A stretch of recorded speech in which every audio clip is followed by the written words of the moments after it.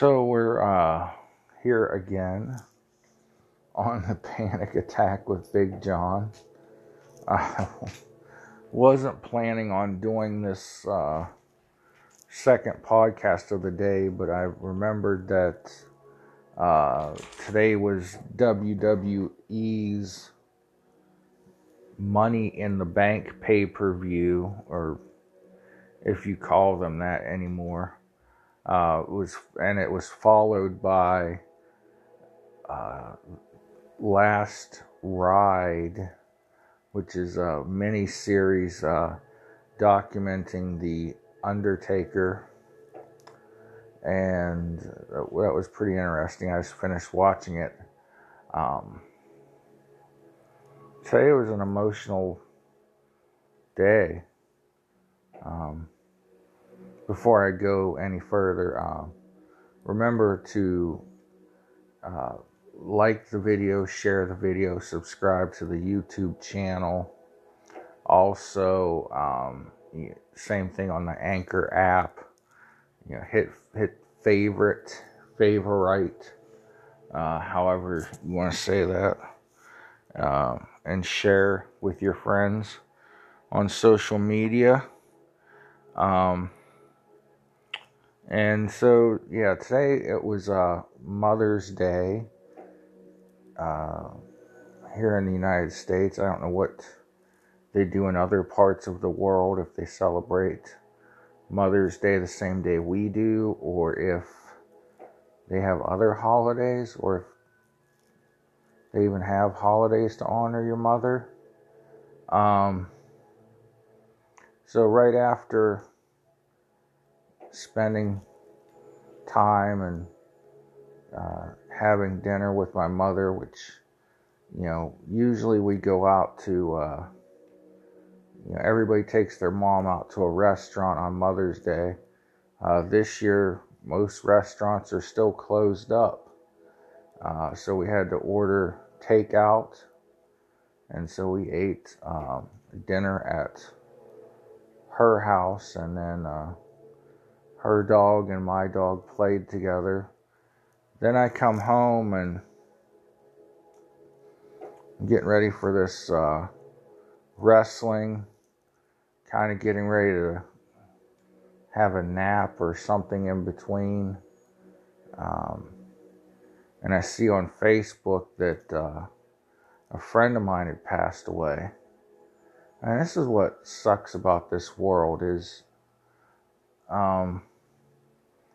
he wasn't, my bestest friendest, but he was friend enough that I would have thought some mutual friends would have called me or texted me and said that he passed.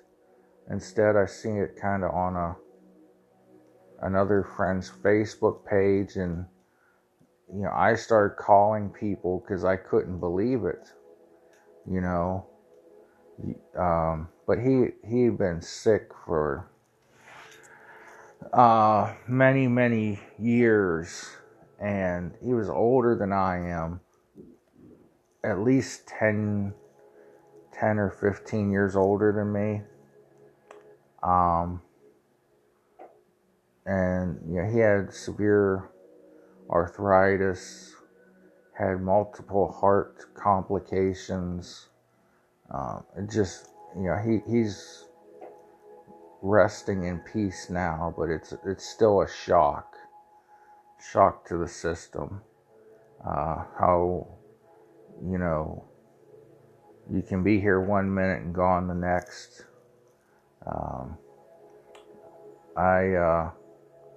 Just last week, the father of some kids I went to high school with, he passed away. And I was like, he was ill. And they're like, yeah, literally a week before he died, they found out he had a very advanced stage cancer. And within a week, he was dead. I'm like, man, I was just sitting next to him at a meeting, like in January, and then all this, quarantine and lockdown bullshit started. But, you know, a guy finds out he has cancer and then a week later he's gone. You know, it's very, very scary. His wife had a battle with cancer, and they thought she survived. I mean, she did. She beat it once, but it came back.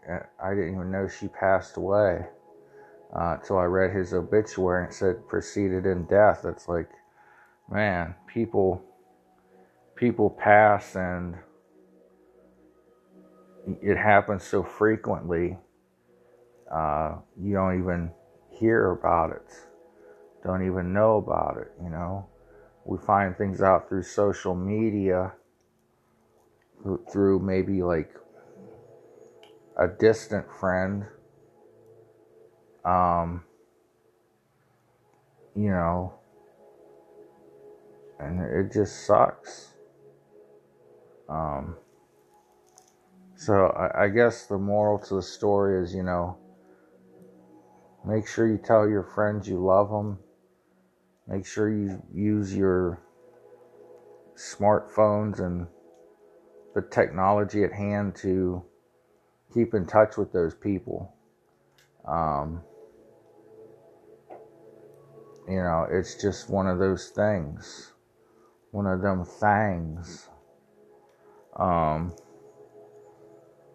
So let's just take a moment of silence to remember our friends that have passed before us.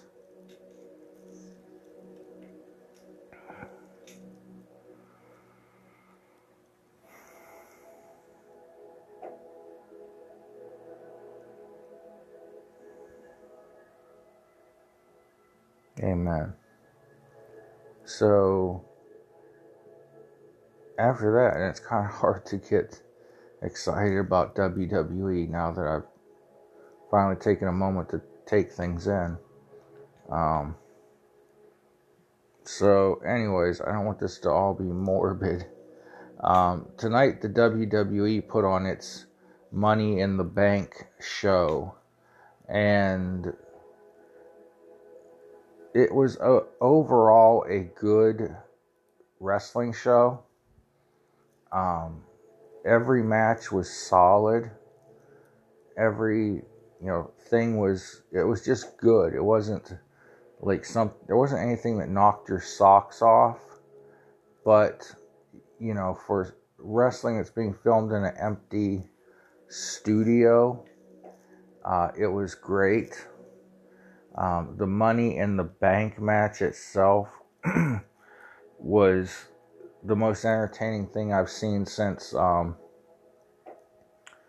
Bray Wyatt and John Cena's WrestleMania segment. Can't even call it a match. It was just a segment.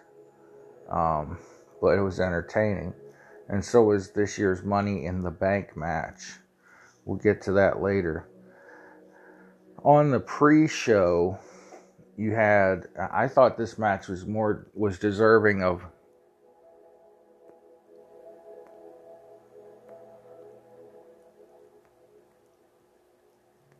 should have been somewhere other than the pre-show. Should have been somewhere in the middle of the card, to be honest with you. If you were going to put... Well, we'll get to that later. This match was Jeff Hardy making his umpteenth comeback from drug and alcohol abuse versus Cesaro. And you really felt like, or at least I felt like, this wasn't a fitting return for Jeff Hardy. But again, in the time and the situation where everything's locked down, and WWE just barely got permission to go on and film matches, and there was a possibility this show may not even take place at all. because of the quarantine situation in Florida, which is bullshit. Everything should be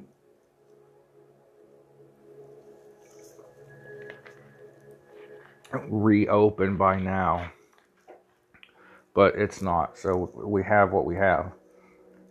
Both guys got all their moves in. You know, Jeff did his, flippy shit off the top rope. I think his character, his gimmick, though, needs to change in some way. In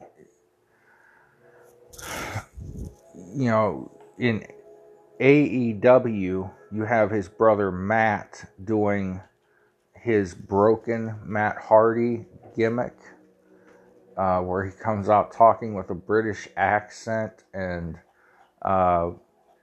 he does interviews from his home where he calls his riding lawnmower the mower of lawns.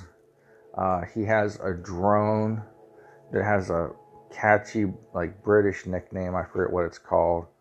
But, Jeff needs to switch up maybe to the Brother Nero character like he was doing in TNA Impact Wrestling.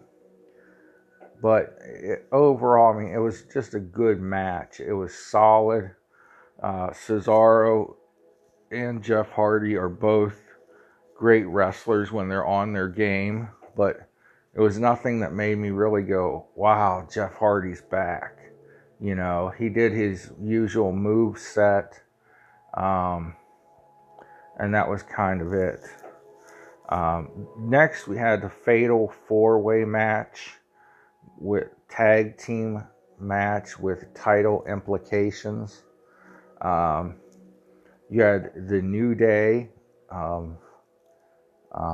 Kofi Kingston and Big E versus Lucha House Party. I don't know who they are. Versus The Miz and John Morrison. They don't have a nickname for their tag team. Versus the Forgotten Sons of Anarchy.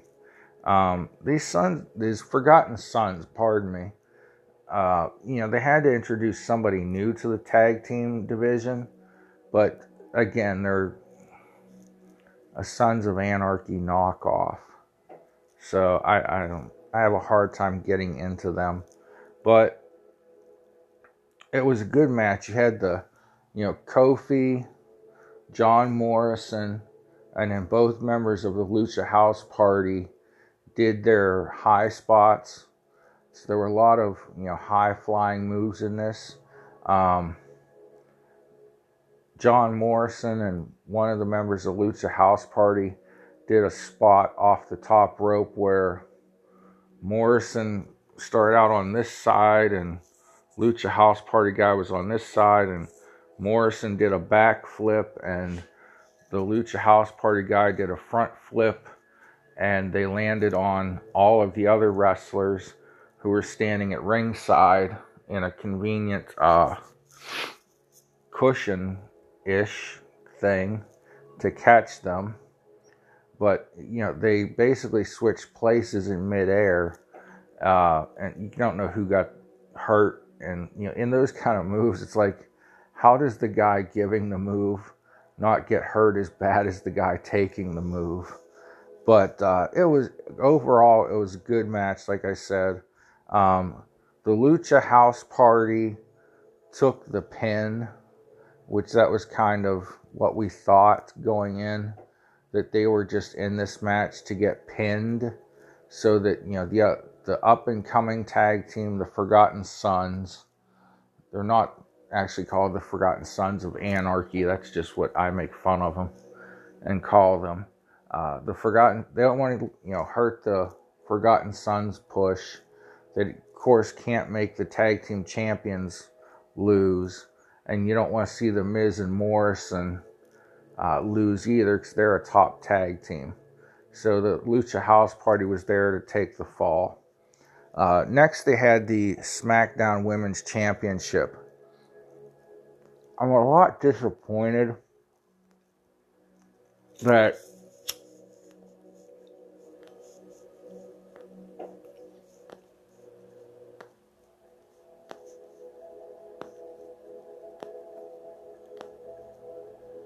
the Raw Women's Championship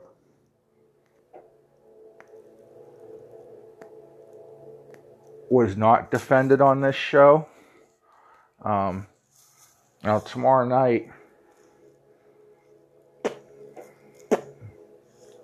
dang it, tomorrow night on Raw, Becky Lynch will wrestle the winner of this match, or of the women's Money in the Bank match. But I think they could have her in a feud with someone right now. The women's roster is deep. You have the Iconics, who they're not using. You have Liv Morgan, who had a brief run with her former Riot Squad partner, Ruby Riot. And then Liv lost to Charlotte Flair, the NXT Women's Champion. Why not have, after Liv beat Ruby 2 weeks in a row, have her take a feud with Becky Lynch, even though she's not ready for it. You could build her up even though she loses to Becky Lynch. Becky is probably the most popular person in the company right now.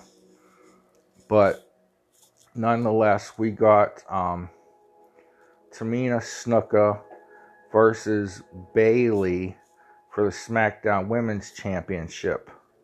Tamina, as well as Nia Jax, need makeovers. Okay? Tamina's not as bad as Nia, but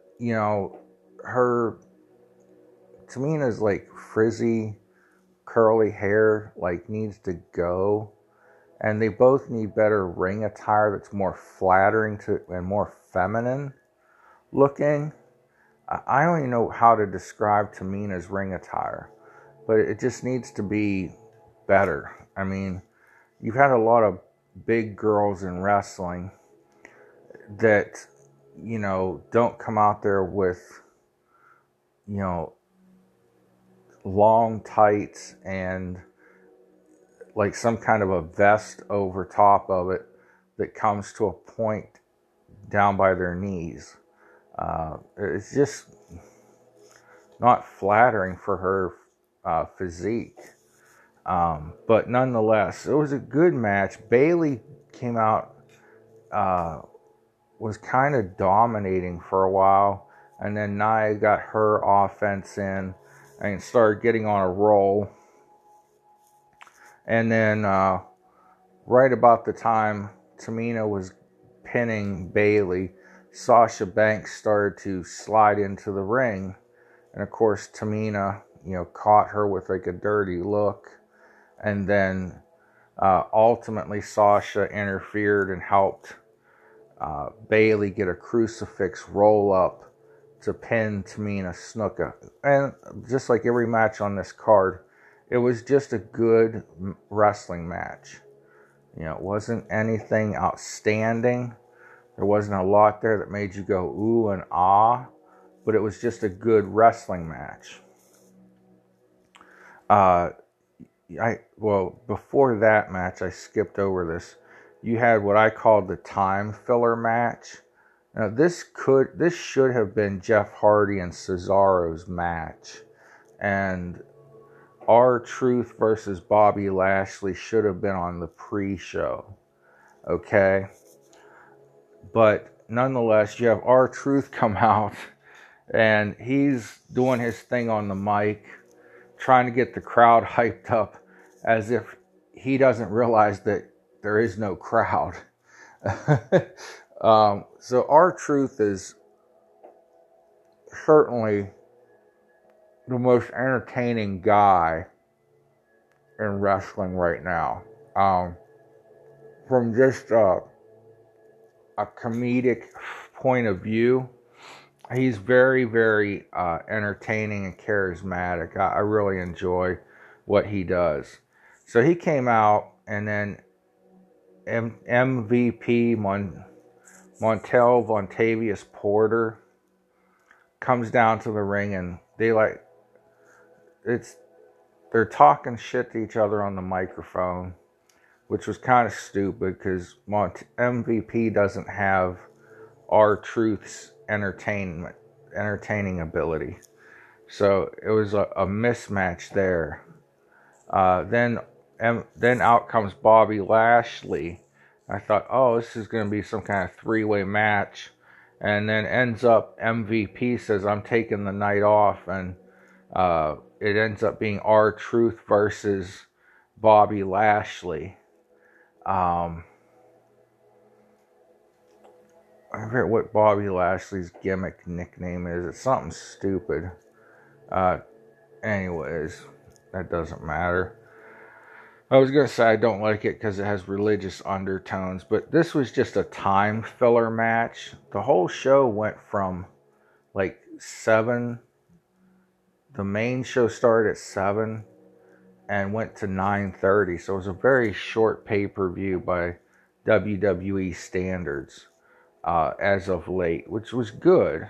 I mean, it was nice to have a pay-per-view that moved quickly. Next, we had Bray Wyatt, and by Bray Wyatt, I don't mean The Fiend. This was just Bray Wyatt. He came out to fight Braun Strowman for the Universal title. This match, like all of them, it was a good wrestling match. There was good offense from both guys. I really thought that Bray Wyatt was going to win. And then at one point, Braun Strowman puts on the black sheep mask that he wore when he was a member of the Wyatt family. And he and Bray Wyatt embrace. Braun gets down on his knees as if to worship Bray Wyatt. And then Braun slowly takes off the black sheep mask. Oh, and I forgot, Bray Wyatt's puppets from the Firefly Funhouse made appearances during this match. First it was Huskus the Hog. Then you saw that, I don't know what the hell it is, some kind of bird. And then the witch, Sister Abigail, I think it is. Or some kind of, whatever the witch one is. They were all at ringside welcoming Braun Strowman back to the family. Well, then Braun slowly takes off the sheep mask, throws it on the canvas and proceeds to stomp on it. At which point, he picks Braun up, does the running power slam for the 1, 2, 3. Now this, at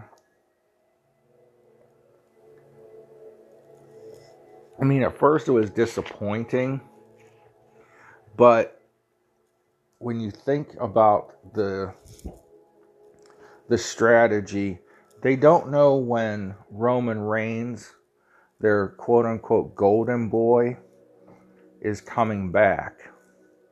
Roman has a weak immune system, but he's also openly said that he's taking this time off with the lockdowns and stay-at-home orders and blah blah blah to spend quality time with his family. He initially backed out of WrestleMania because of health concerns, because of his weak immune system from leukemia, and he's staying sheltered in place, as people with weak immune systems should be right now. But the WWE is kind of starting to move away from him as their top guy, because now they see that because of his compromised immune system and his leukemia, which it goes into remission, but it can also come back at any time. So now I think they're moving away from him a little bit as the next top guy and giving some of these other guys a top spot. So the good thing of Bray losing this match is he lost the match as Bray Wyatt. And he, throughout the match, referred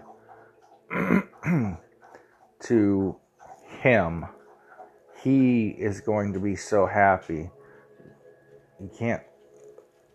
When he says he or him, he's referring to the Fiend. So now, since Bray Wyatt couldn't get the job done, the Fiend can now come up. And, Bray Wyatt, had his offense. He had his moments, but it was just a wrestling match. When Bray Wyatt puts on the Fiend mask and persona, he suddenly becomes capable of inhuman things. A higher threshold of pain. He goes to a different place, mentally, and then, of course, that takes him to a different place physically, and things like that. So now they can start a feud between Braun Strowman and the Fiend. So they can keep this going for a while longer. Remember how long Braun Strowman and Roman Reigns feuded, okay? It's going to be another thing like that, I hope, where Braun and the Fiend go back and forth. And maybe Bray Wyatt goes back and forth between personas too. He comes out sometimes as Bray Wyatt. Maybe sometimes he'll come out as the crazy, Cajun swamp eater guy, eater of worlds Bray Wyatt. Maybe. And then other times he'll come out as the Fiend and fight Braun Strowman. So there are a lot of directions they can go here. So even though Bray lost, it wasn't a blow-off match for the feud. Then we had our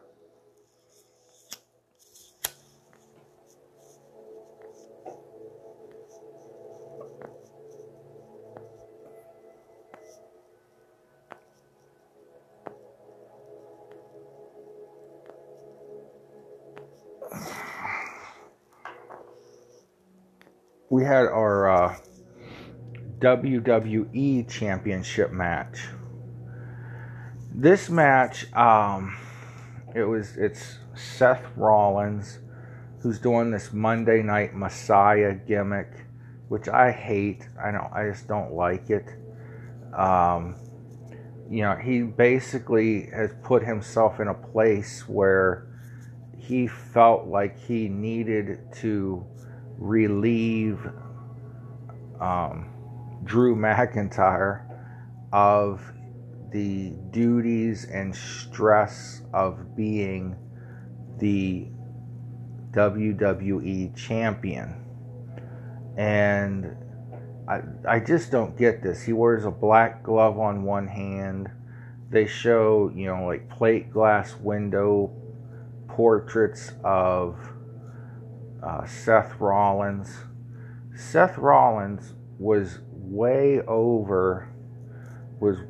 popular just being a really good wrestler with a really good personality and microphone skills. He doesn't need this like cult leader, I'm the Messiah of Monday Night Raw gimmick. So he could get over as just being Seth Rollins turned up to 10. He's got, good ring skills. He's got, mat skills, high flying skills, all those things. And he's good on the microphone. He doesn't need a character or a gimmick. But, this was a back and forth match, and right when I was like, man, okay, this is another good match, they started to pick things up at halfway through, and they started, a little bit quicker, more, back and forth. As soon as Drew McIntyre started to get offense in, Seth would cut him off with something, and as soon as Seth started to get the upper hand, then Drew would cut him off. So it ended up being a really, really good match. And you really didn't know, again, you didn't know who was going to win. Just like the Bray Wyatt versus Braun Strowman, you would say, well, why would they put the belt on Braun and have him then lose it, basically a week or two later, or a month later, whatever it's been. And Drew McIntyre just became world or WWE champion. Why would they put the belt on him and take it off so quick? But you just don't know with WWE right now what direction they're going to go with the characters. So what they did, Seth lost. Now will will Drew McIntyre move on to another feud? I'd like to see it. There are a lot of guys that deserve to get moved up into that upper card tier, but I think Drew McIntyre is now the new golden child, golden boy, however you want to say it, like John Cena was, like Roman Reigns was supposed to be. And when Drew McIntyre comes out and cuts a promo, you believe that, oh, hey, he's this nice guy. He's this, good, charismatic champion. He came out and thanked all mothers and wished them a happy Mother's Day at the beginning of the match. And at the end of the match, he, put his belt down on the ring apron and came back in the ring and shook Seth Rollins' hand. So they're really building him up as a super good guy. So you can see maybe he's going to be the next face of the company. And that would be good. I think him and Seth Rollins can have a lot of good feuds down the road. But I think Drew McIntyre can feud with anybody. He's got great wrestling skills. He's got great microphone skills. When he sells, you really think he's hurt. You think that, he's not going to come back from this. Oh crap, they're going to take the belt off him this soon. And then he comes back and wins. So, it was a well put together match. Both guys did a really great job. So that match was a good build up to the Money in the Bank match itself. The best match of the night was Money in the Bank.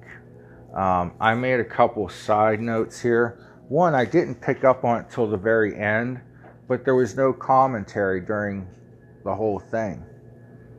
It didn't hit me till the end because it was so captivating and entertaining. It didn't need commentary.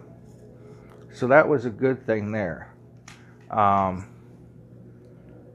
You could tell it was pre-recorded because there were moments where the cameras slowed down into slow motion, like little build the drama in the middle of a spot kind of moments. So I made notes of the match. Let me go through the participants with you. On the men's side, and these matches occurred simultaneously, AJ Styles, Baron Corbin, Otis, Rey Mysterio, Daniel Bryan, and Aleister Black. They started down in the gym, and it was really cool seeing the gym at the WWE headquarters because it is one of I mean, this is the same gym where Hulk Hogan and Mr. T used to work out. This is the same gym that Vince McMahon works out in every day. They're like they're old fashioned now, but around the top of the walls, like right below the ceiling, there are these neon lights that are, multicolored, but they go all the way across, and then periodically there's a WWE logo in, funny colored neon lights. They're like red, yellow, and blue or something like that, and it goes all the way around the gym at the top of the wall. Just something I remember from a kid, and it's still that way. Just the WWE logo has changed. On the women's side of the Money in the Bank match, you had Asuka, Shayna Baszler, Lacey Evans, Carmella, who is way too hot to be with dirty, scroungy Corey Graves. You had Dana Brooke, who was my pick to win. And then you had Nia Jax, who again I said needs a makeover. On her Instagram and Twitter, she's been doing some like plus, I guess you have to call it plus size because she's so big, but she's been trying to post modeling photos. And I think her ring attire and her look need to reflect that. Her ring gear just looks like she's got some kind of a vest or flak jacket over top of black tights and a black shirt. Not very flattering. They started out in the lobby of the building, and the wrestlers were, introduced kind of. The men just came into the locker room one by one, or into the gym one by one, and introduced each other as one another were walking in. But the women had like a little actual introduction, and then everyone's looking around for Asuka. And next thing you know, Asuka, the camera you hear her singing or something, and she's dancing on a railing on a little ledge. And I don't even know how she was keeping her balance up there, but she was dancing around on this little ledge, and it started out with her doing a diving splash onto the other women. So the other 5 women are knocked down, and now Asuka runs to an elevator. And this has got to be like the slowest elevator ever, because the rest of the women are running up and down, or up these flights of stairs, and they're fighting their way through each floor. Meanwhile, Asuka is slowly making her way up the elevator. So my notes, I'll just go through my bullet points. There was a barbell on a rack, probably like wasn't a squat rack. It was like where you would do deadlifts, but not touching the floor. Kind of isolate the lower back deadlift where it's on a rack. And he took the barbell off the rack, and it looked to have a good 500 pounds on it.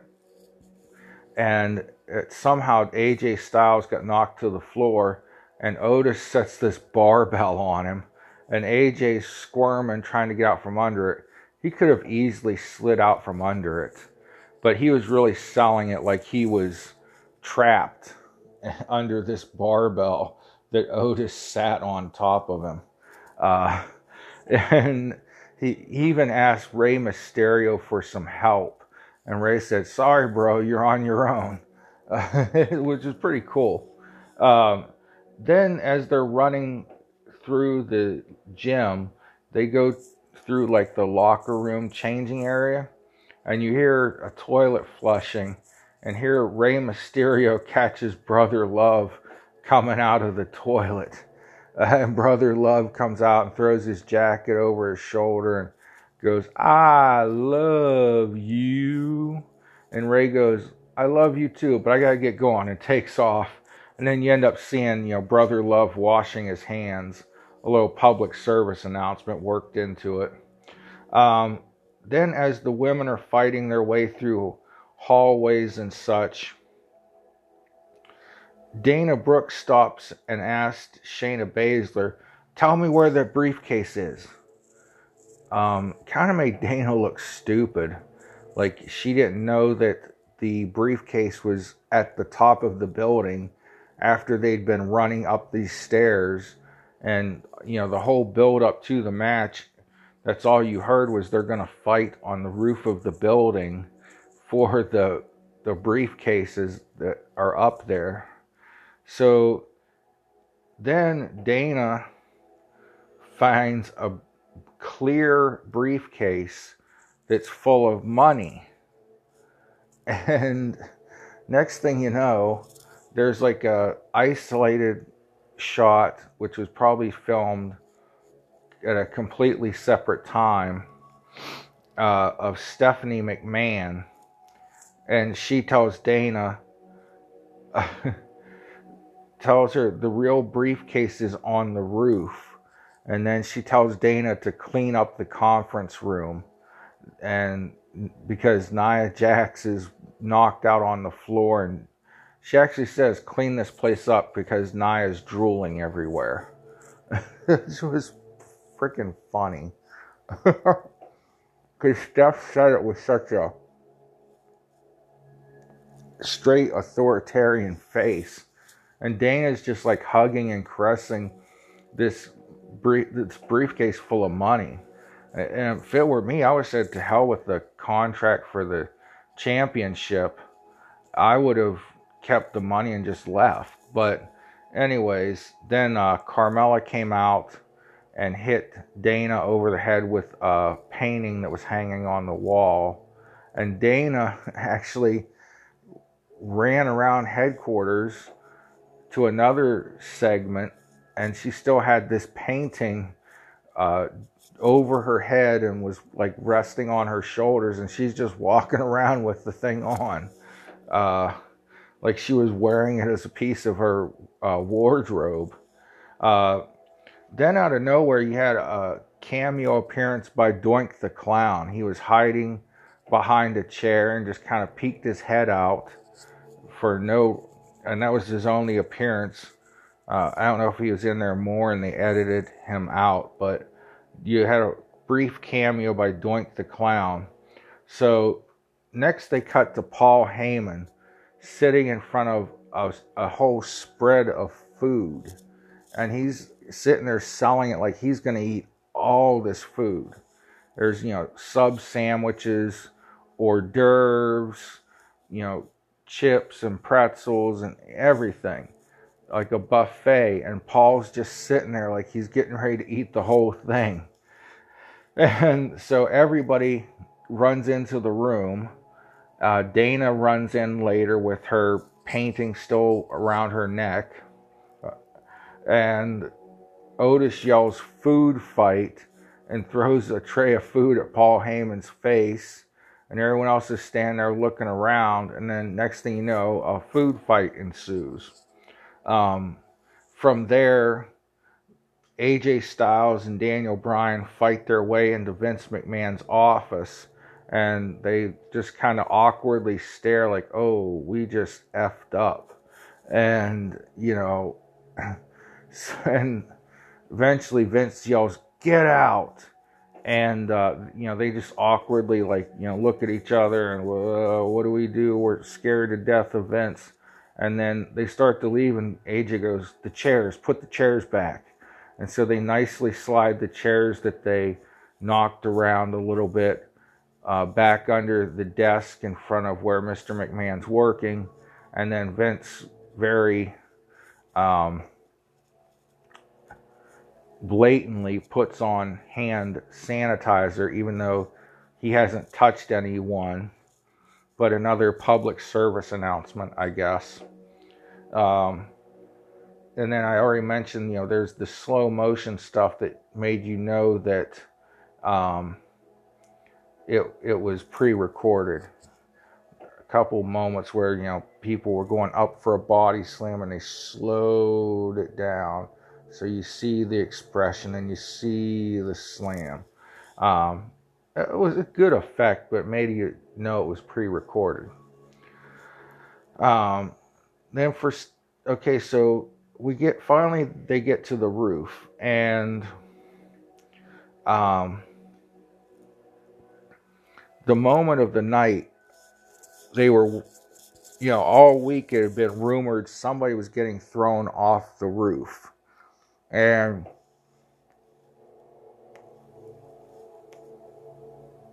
the thing about WWE headquarters is the roof has tiers to it. One tier is probably 5 or 10 feet higher than the other, but it's not like a level flat roof. Baron Corbin, nonetheless, throws Rey Mysterio and Aleister Black off the roof. So you get the impression they've been thrown from whatever it was, the 8th floor, all the way to the ground. And they never came back during the match after that. So that really sold that, they'd been thrown from the top of Titan Tower. So then Asuka and Baron Corbin simultaneously climb the ladder that's underneath the briefcases. It's already set up. It's already ready to go. And for some reason, in his stupidity, Baron Corbin, there's 2 briefcases hanging there. Asuka is conveniently on the side of the ladder.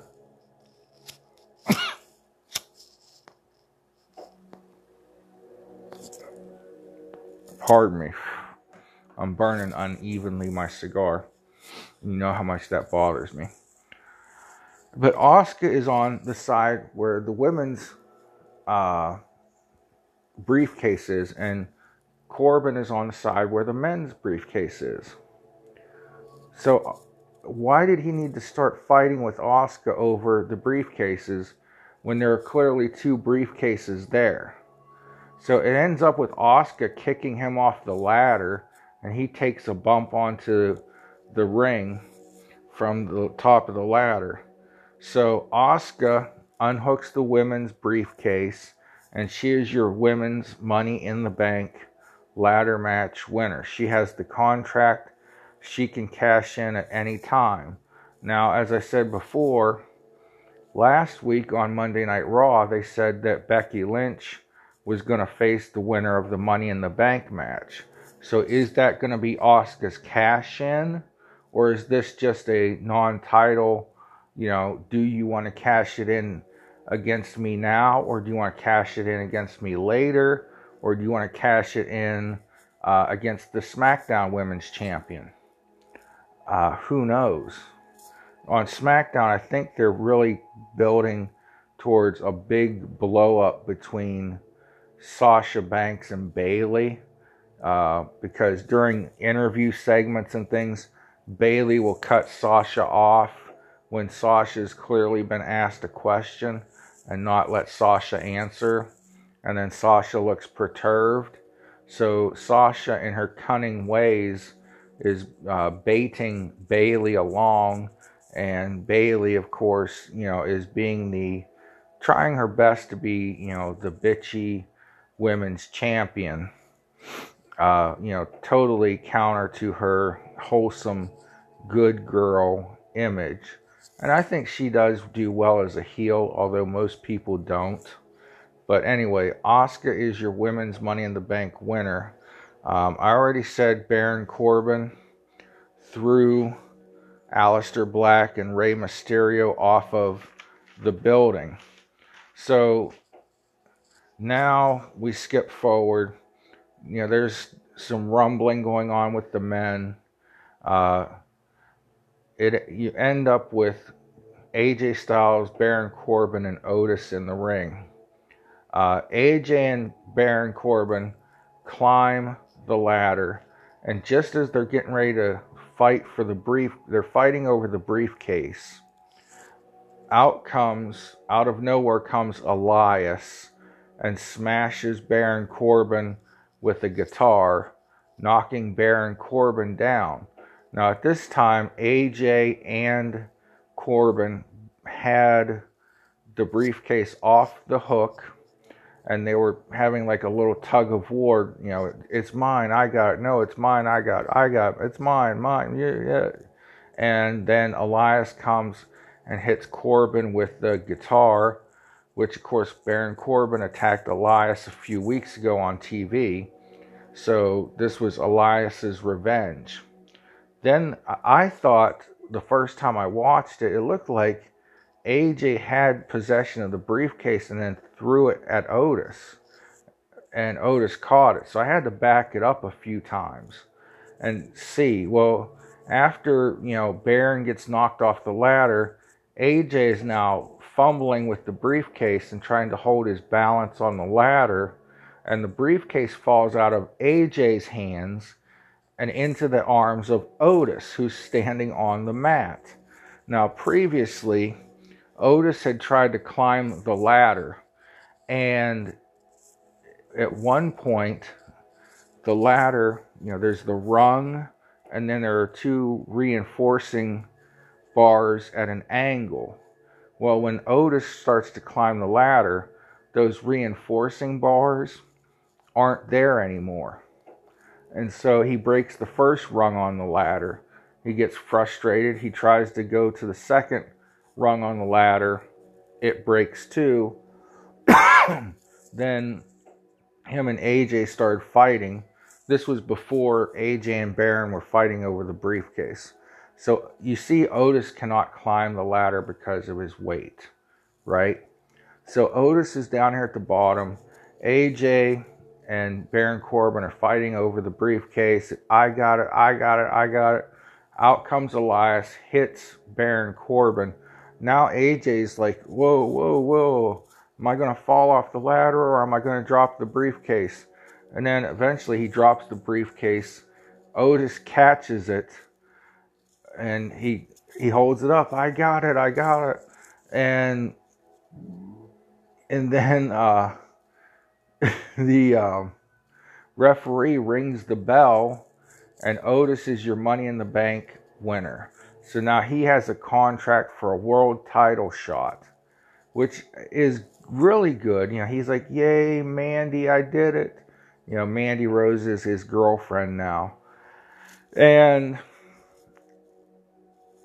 it's really cool because Otis is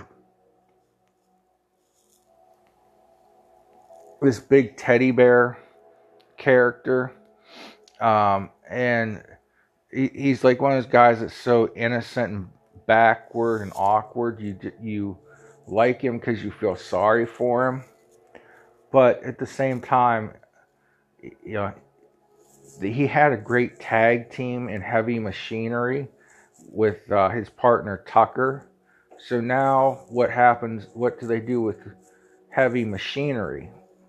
When they were a really great tag team, and they were making waves in the tag team division. And SmackDown has a good tag team division. But now Otis is in the world title picture. And I think, it's going to be interesting. When does he cash in his Money in the Bank on Braun Strowman? Or, does he wait until The Fiend wins it? How does that play out?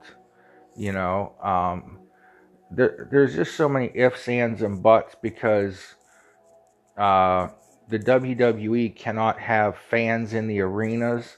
So you're really getting the feel from social media as to what the WWE is going to do. So with that was the Money in the Bank pay-per-view review. I give the Money in the Bank itself, that match, 5 stars. I give the rest of the card about a 3-star. It was good overall, but it wasn't great. The Money in the Bank match was just so entertaining. They did such a good job.